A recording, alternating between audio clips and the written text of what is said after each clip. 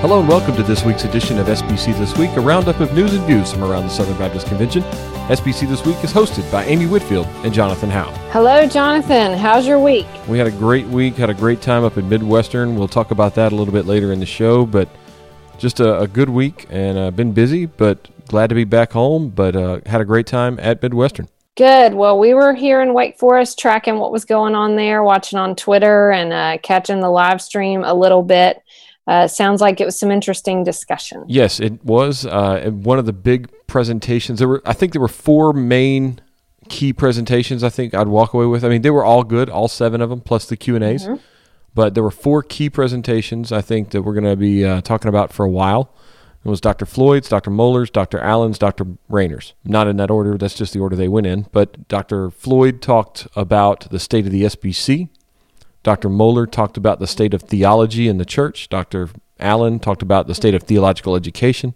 And Dr. Rayner talked about the stats in the SBC. And what was one of the most fascinating presentations, even though I knew some of the stuff in there, I didn't know where all he was going with the thing. Just a fascinating presentation on the history and the future of the SBC and a statistical look at it. So we'll talk more about that at the end, but that's just a little preview there. But had some big news come out of NAMB this week. Yeah, they have introduced kind of a rebranding of sorts. Yeah, they introduced some new branding as well. With that, a new tagline and messaging. Every life on mission, every church on mission. The logo itself actually kind of reflects that movement from the pews to being sent, it says. Yeah, it looks almost like a domino effect with the pew starting out straight and then turning into an arrow. And I mean, I think what they're trying to do is they had sort of the NAMB logo that had been around for a long time, and then they had the Send logo that came, and it looks like they're trying to just have one sort of visual presence. Yes. Yeah, try to get everything unified in one direction there. So you can check out that new logo. There's a video we'll put online. We'll embed that at SBC This Week as well. Kind of talks about the evolution of that. Really well done video. I was really impressed by the video. Yeah, that was good, and it was a good explanation. Kind of told the story well. All right, moving on, their 1% CP Challenge. Did you know that October is Cooperative Program Emphasis Month in the Southern Baptist Convention? I do now. I do now as well, so because it was at the top of this news release that I'm reading. But 1% CP Challenge has been met by 4,422 churches, almost 10% of the churches in the SBC. That's great, and I think they're releasing this right at the beginning because if this is Cooperative Program Emphasis Month, it'd be great if they could bump that up, even double that figure. Yeah, it'd be incredible. The Cooperative Program giving for the year ended, I guess, yesterday. We're recording this October 1st, and the September 30th would have been cut off for the budget year. So maybe by next week we'll have some numbers on that to see if we were up. We were up just over 1%, I think, last month. The last time we talked about that. So CP has been up above giving and up above where it was last year all year long.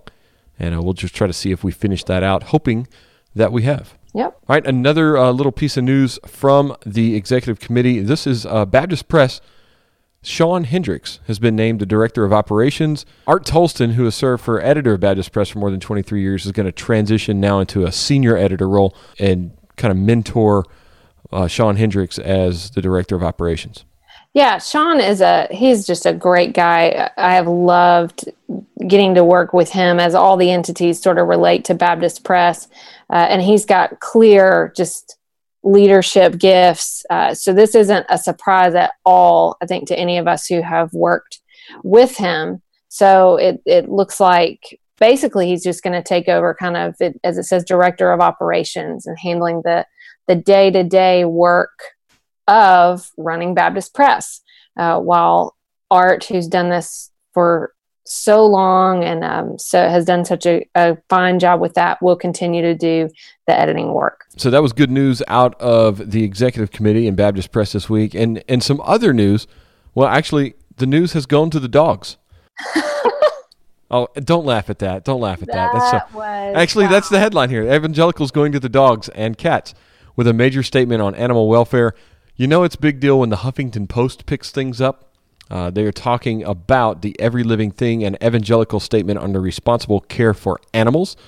which came out this week. Barrett Duke from the ERLC was part of a news conference earlier this week outlining this. You can read the entire statement and actually sign on to the statement at everylivingthing.com. We've got links to it at sbcthisweek.com. And Every Living Thing also sponsored some research from Lifeway Research. Tell us about that research, Amy. Yeah, so that research sort of answered the question of how much we actually talk about animal welfare or the beliefs that Christians have. And it was interesting. Lifeway Research did this. 89% agreed among Protestant pastors that Christians have a responsibility to speak out against animal cruelty. But that's not how many have really addressed it. So it says that only, that's not necessarily, doesn't necessarily mean that everyone has addressed it to their churches. So 39% say they've never addressed the treatment of animals in a sermon. So even though they know that it's important, they don't talk about it as much in the same. Yeah, that doesn't really surprise me too much. I don't know if I've ever heard a sermon on animal care. Have you?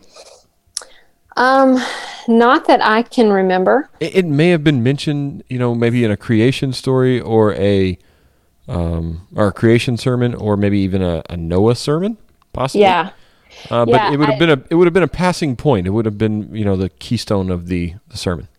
I actually, when I read this story, and I thought I would try to remember if my pastor in Waverly, Virginia, which was my husband. I was going to say, you kind of know him. Yes. So when we were in Waverly, Virginia, that was when not very far from our town at all, Michael Vick. Oh, yeah. Was arrested for running the kennel over there. It was very, very close to our town. And I think Keith had actually even seen him out one time. And so I remember there being a lot of conversation about these types of issues.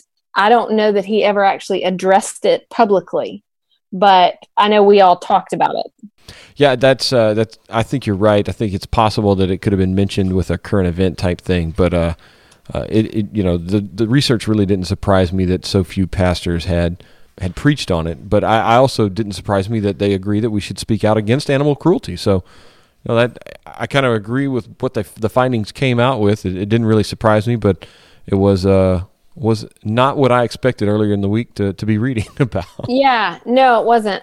My guess is a lot of that might be that pastors would think that's a given, that they would think their congregations would sort of understand that. That's just a speculation as to why it does not much time gets spent on it. But very interesting. The statement is interesting. Read it, look at it. A lot of people have signed it. Yeah, a lot of people have signed it, including Bruce Ashford at your institution. Dr. Moeller is a signatory on it, a few guys from the ERLC as well.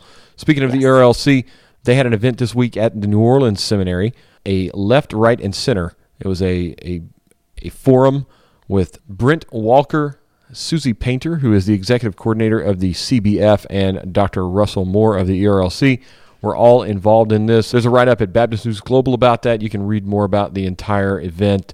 But neat of New Orleans to be hosting something, getting different voices, allowing different perspectives, and having students exposed to different beliefs. Yeah, and this issue of religious liberty is just going to get bigger and bigger and bigger, and we have to talk about it, and we have to be willing to talk about it with everyone. So I'm with you. I think it was a good thing to have this event. At another seminary, recent news, we kind of missed this last week on the episode because we had David Platt on and we just had a full show, so we got to it this week. But Southwestern has inaugurated their first ever chair of women's studies. Yes, it was the Dorothy Kelly Patterson Chair of Women's Studies, first academic chair of that kind in the evangelical world, as they said.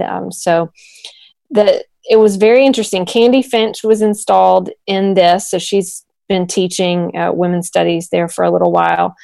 What this made me think of was about 5 years ago, I came down to Southeastern and took a class on biblical theology of womanhood that was taught by Dorothy Patterson. So I came down, took that class. It lasted about a week, and she said something very interesting.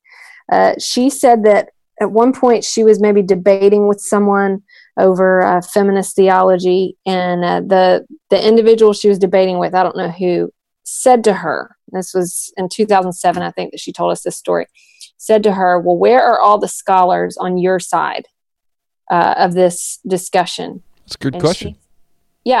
And she said that what she told them was, give me 10 years, I'm building them. And that class was a very good one. She really taught us a lot of stuff. And whenever I saw this, that the first chair of women's studies, that it was Candy Finch. Candy Finch works really hard. She's always presenting papers at ETS. She's going to be back there again. She engages with a lot of scholarly works. And I look at it and say, she did it. I thought that was really neat. So congratulations to Dr. Finch. Yeah, Southwestern also has a doctoral program in women's studies. So Dr. Finch, congratulations again on that. And it's good to see women being raised as scholars over at Southwestern. Yes. Now, the big news of the week was the SBC Symposium up at Midwestern. I know you said that you were able to follow it on Twitter. Did you catch any of the live stream? I did catch some of the live stream, and then also SBC Voices did a great job live blogging it. That's right. Dave Miller was there, and he ran out of gas on his way home. Oh no, that's horrible. Yeah, it was. He was on the Kansas Turnpike and just ran out of gas. It was pretty awful, but it worked out okay. He was all right. He got some car service or whatever. But yeah, Dave, good. Make sure you gas up next time. I hated missing though the Dr. Floyd's presentation. Yes, so Dr. Floyd's presentation. We were in chapel at that time, but I was I tried to keep up with it later, and the live blog really helped, and I'm planning to watch that archive video. Okay, before we get into the actual components of the symposium, I got to tell you about my first trip to Midwestern. First time I've ever been there. First time I've been to Kansas City. I was blown away. Midwestern Dr. Allen has done a phenomenal job there. The grounds, the facilities, just impeccable. The Spurgeon Library is absolutely amazing. Really? Yes, it is probably one of the shining stars of facilities in the SBC. There's no doubt about it. It's one of the best facilities you will see probably anywhere in academia, let alone in the SBC. Just the quality of the detail that they've gone through to put that together. It's something that belongs like Smithsonian level. It blows your mind. Wow. So congratulations, Christian George, Dr. Allen. Christian George is a curator of the library there, and he is a Spurgeon scholar, and it was just amazing. So I was blown away by that, and the facilities at Midwestern. They've done a great job there, the new chapel and everything. So congratulations to Midwestern. Y'all hosted a fine event, and the content of the event matched the venue, because we got started off on Monday night with Frank Page and Dr. Patterson. They spoke on the SBC. On Tuesday morning, things really got interesting because Dr. Floyd got up there, and followed by Dr. Moeller, and then Dr. Dockery, and then Dr. Allen, and then Dr. Rayner. And there were no holds barred on those presentations, because they were some of the most fascinating things and some of the most inspiring words that I've heard in a long time as it relates to the SBC. And it all started with Dr. Floyd's presentation and his 6 questions that he posed to the SBC. The 6 questions that Dr. Floyd gave, I had him send me the text so I would not mess these up. But number 1 was, and Amy, I'm going to get your thoughts on these because I'd love to hear your thoughts on some of this. When conversing about this subject, he's talking about the SBC and moving forward in the generations to come. Is the real question what is best for the entire Southern Baptist Convention and its future together, or is the real question what is best for the advancement of the gospel through our Southern Baptist Convention and its ministries? I picked B. Yeah. So he's talking to the heart issue. Are we more concerned about the SBC, or are we more concerned about the gospel getting to the nations? What's best for the advancement of the gospel? So he's basically putting the next 5 questions through that lens. Is it better for the gospel, or is it better for the SBC? Question number 2, do we exist to preserve our brand, structure, and systems, or do we exist to advance the gospel together regionally, statewide, nationally, and internationally? Man, again, I pick B, but Yeah. that is a hard one because We really want to hold on to A, don't we? right, and we all will say we pick B, but we look at A and we say, no, I'm not about holding on to structures and systems, except for my part Yeah. of the structure and system. Mm-hmm. That part needs to stay because it's what's important to us. And so it really is a tough thing to say we're all going to show up to the table and put everything on the table. Yeah. It kind of goes back because- to the David Platt, put your blank check on the table and do it as a Yeah. denomination. Yeah, to say I'm gonna lay it all down and be willing to give up whatever for the gospel to go forth because that's what matters most to me. Yeah, and if that wasn't enough, the next one was a grenade. For the sake of gospel advancement, should the IMB and the North American Mission Board become one mission board, the Global Mission Board of the Southern Baptist Convention? Well, that's the $6 million question. Well, it's probably a lot more $1 million than that, but yes, Yeah, that's fair. it's a lot because I mean just that there are a lot of different things, and he suggested there were three things that kept us in the past from unifying the boards, and the first thing that he mentioned was that the unique roles each mission board has. One, people overseas; another, people here on North America. Number two, the cooperative program dollars. If you combine those two boards would have 73.2% of the CP. So basically, they would be the CP. Right. So that's a lot of money, and then you add the mission offerings as well. There probably would be some overlap in people and restructuring if that happened. They probably wouldn't need that, but at the same time, we see how much IMB is trying to cut back because of expenses and lack of revenue. So they would need a lot of money to be that big, and it's a question. It's worth having a discussion. It means right there, and how much of the CP they would get. And then the third reason that he mentioned that it's never really been done is because the timing's never really been right. And who knows when that timing will be. Right. Well, it's obviously one of the things that's come up, and the timing certainly has to do with people, leadership, but also the timing is that our eyes are opening to the fact that we no longer have to go to the nations because the nations are coming to us. Now, yes, we do want to go to the nations, but it's we don't have to leave the country to see to reach people groups because they're here. And so that sort of blurring of lines is already something that's been dealt with. So I think that's a part of the timing too. So I don't know. It's a fair question. Well, and I mean, you talk about the nations coming to us. The largest group of Kurds outside of Iraq and Turkey live right here in Nashville. And you've got like the largest group of Somalis in the world outside of Somalia live in Minneapolis. Right. I mean, those are just two small examples of the nations kind of coming to America and being here. And that doesn't even get to the Syrian refugee and all the crisis going on there. You talk about the timing. We've never had the technology or the transportation or communication effectiveness that we have now. So a lot of things there in that one. And he didn't stop there. Question number 4, do state conventions and associations have a future in Southern Baptist life? That, I was ducking at this point. Yeah. But these are tough questions. Tough questions.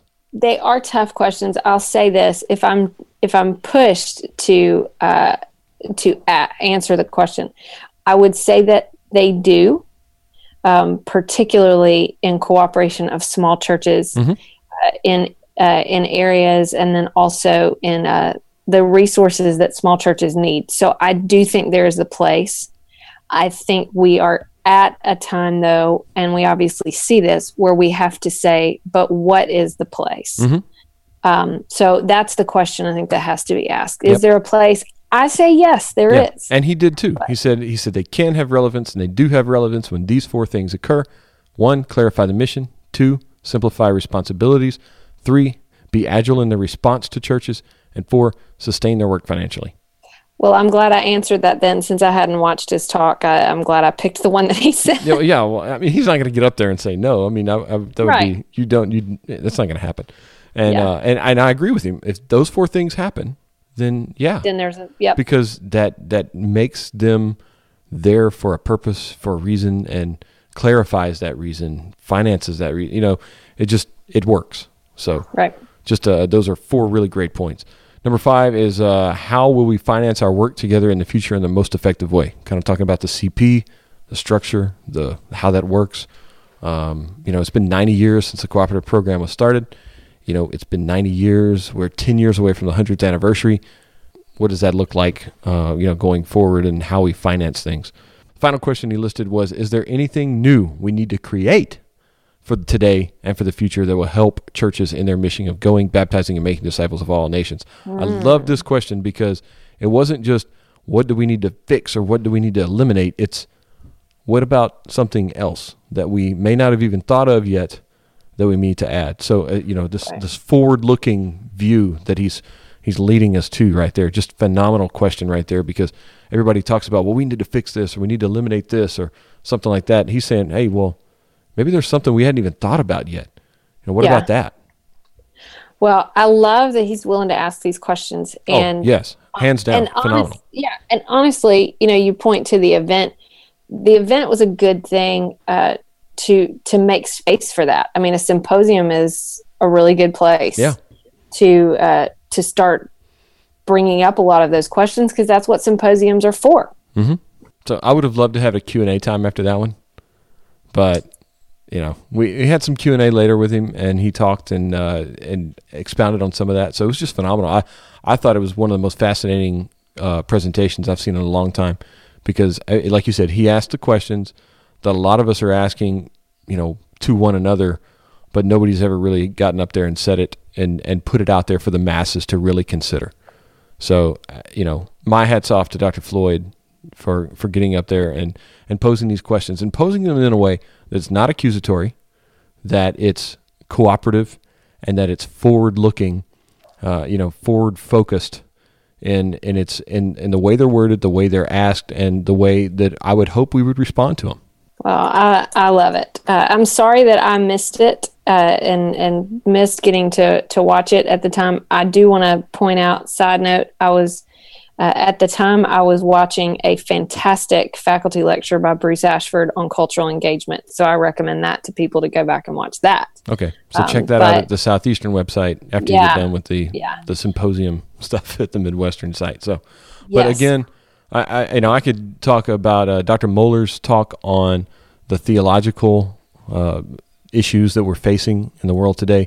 He gave a great history of the Reformation, moved all the way forward to today, and just the theological issues and where we're headed if we make the wrong choices, where we're headed if we make the right choices. And then Dr. Dockery got up there and gave a Baptist history, who are Southern Baptists, where they came from, what are they now, where they're headed in the future. Just a fascinating lecture from Dr. Dockery, who's the president at Trinity Evangelical Divinity School in Deerfield, Illinois, formerly of Union University. Was the president there before Deb Oliver. And then next was Dr. Allen, and he talked about theological education. And you, Amy, as a seminary employee, I would highly recommend seeing that one as well. Yeah, I did get to hear some of that live. Okay, because you were catching the live stream that afternoon. Okay, right. Yeah, so his lecture was fantastic on the future of theological education. And then Dr. Rayner closed things out after some breakout sessions with a statistical look at the SBC and brought up some stats that everybody in the room, I don't think had heard of before, even what he called the silent era, which between 1920 and 1949, we actually declined in the total number of churches in the SBC, while our membership and our enrollment doubled. That's crazy. So, which is almost, I don't know why. Now our number of churches is going up. Yeah, and the membership's declining. Yeah. Yeah. Kind of flat, but there was a slight decline. For 30 years, we didn't add churches. And then in 1950, boom, took off again. So he posed a couple of theories as why, but Dr. Mohler had mentioned afterwards he just had so many questions about that, Dr. Allen as well. So, and I've still got questions, and I helped, kind of put some of that stuff together for Dr. Rayner. So I helped him with some of that research. And, we're still trying to figure out why that silent era occurred. So if you're a Baptist history nerd or want to get a PhD in Baptist history, I got a topic for you. So yes, there you go. But speaking of Baptist history, this week in SBC history, Amy, blow our minds. Well, I went digging around. I was trying to find something just unbelievable. And I actually just found what I thought was a fascinating little story. Um, yeah, it actually was something that had started in the month of August, but it was being dealt with this week in SBC history by the Foreign Mission Board. So in 1912, there had been a letter that was received from Lottie Moon in China to Robert Josiah Willingham, who was at that time I believe they called him the corresponding secretary. So he was kind of the head guy. She would write to him. She had written to him in August that she was very concerned because she's in China and Foreign Mission Board workers were coming over to China and they were smoking cigarettes. And it was causing all kinds of problems, I think. With the Chinese, because they weren't used to that? Well, they were very much against it. Oh, okay. Which was interesting. And they had, she said she had it in mind to write them for some time, and that she had this issue that there was one of the leaders over there, one of the Chinese leaders in the church, was the head of an anti-cigarette society. Oh, wow. And they had this huge conviction about it. And so the fact that a Christian teacher that was sent out by a mission board would do it, it was like messing everything up. It was hurting their witness. And so this teacher, I guess it was a teacher that was doing this, was saying it was wrong. And then these pastors, these missionaries were coming and they were smoking. So she had to write the Foreign Mission Board. So at the beginning of October, he wrote her back and said, I hear it. Your letter is well received. And this, as he said, it certainly looks bad for the Chinese to be more careful, for them to be more careful about it than our own people, that they're right, we're wrong. And so I'm going to refer to the committee. And so they did it it was just a little over 100 years ago.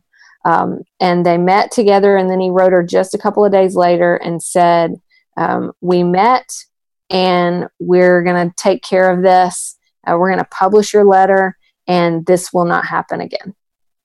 And so that it just was kind of an interesting little thing. I was looking to see if there was some huge bombshell, anything just fascinating, crazy that happened. And it was just kind of this little story, but just watching the interaction. And she wrote a lot of letters to him about things that were going on, and just watching the interaction, the respect that he gave her. And I think they kind of just took care of this little issue. But I thought it was very fascinating.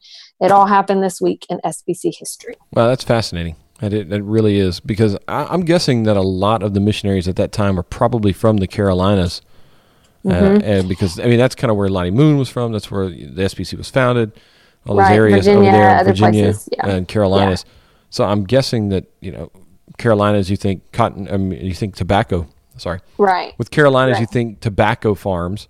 And it does not surprise me that we would be sending missionaries who were just thought smoking was just fine and had no issues with it, because that's what they grew up on. That's what they did. And this was in 1912. And I mean, tobacco farming is in my background. My grandfather was a tobacco farmer in 1912. His father, I think, probably would have been, he was one of the main tobacco farmers in Tennessee. So it was a part of the culture. So this is just interesting, seeing the cross-cultural effect that was having. And you took care of it. Well, fascinating. Thanks for digging that up for us, Amy. All right, moving on to resources of the week. My resource of the week is the ERLC Global Hunger Relief Bulletin insert for Global Hunger Relief Sunday next week, October 11th. Okay. I had to remember a lot of that. So Global Hunger Sunday is next week, October the 11th. We had Jill Wagner on earlier this year to talk about global hunger. We've got a link to the resources that you can print out, put in your bulletins next week to talk about global hunger and how your church can help end global hunger. You can find out more at globalhungerrelief.com. So that's my resource. Amy, what's yours? Well, my resource is the actually the place that I go digging a lot. I have two places that I go. I go to the Southern Baptist Historical Library and Archives. And then I also go, the IMB has a historical archive, and they have so much that is digitized, and you can just get lost in a rabbit hole of Baptist press releases, of Foreign Mission Board newsletters, things like that. And it is fascinating, some of the things that you can see. So I'm going to share the links from those. Okay, so those two places, the IMB Historical Archives and the Southern Baptist Historical Library and Archives, which is located right across the street from my office. I've gone over there a few times looking for some stuff. Yeah, I've never actually been in there. I've only used the digital resources. Well, and here's the fascinating thing, too, about that. They have grants that they will pay you to come and do research if you're doing, historical Baptist theology research for academic purposes. So if you're a PhD student or a seminary student and you're doing something on Baptists, you can fill out a grant application and they will pay, $200, $300, $400, $500, whatever it may be, for that, and pay you to do the research through their stuff. That's pretty neat. I know Nathan Finn goes over there a lot and does things. We knew that, but I didn't know that pretty much anybody can do that if they are studying Baptist history. Yep. And you don't have to be a Baptist history student to go check out the library and the archives, but if you are, then, fill out the grant. Maybe they'll pay you to do it. Well, even if you're not in Nashville, there's a treasure trove of digital resources. They've done a fantastic job putting that up. So It's a lot of fun. I use the annual report archive that they've got there. They've got all the annual reports archived digitally. You can go back. I've got all the hard copies in my office, but sometimes it's a little easier to search things whenever it's digitized. So Yes, it is. A little easier to fly through a PDF than it is to pull a book off a shelf, look, put it back on the shelf, look. So, yeah, PDFs are fun and a lot easier than hardbacks when it comes to searching stuff like that. So, well, I think that's going to do it for us this week on SBC This Week. Thank you, Amy, for being with us. We'll do it again next week. Sounds good. See you then.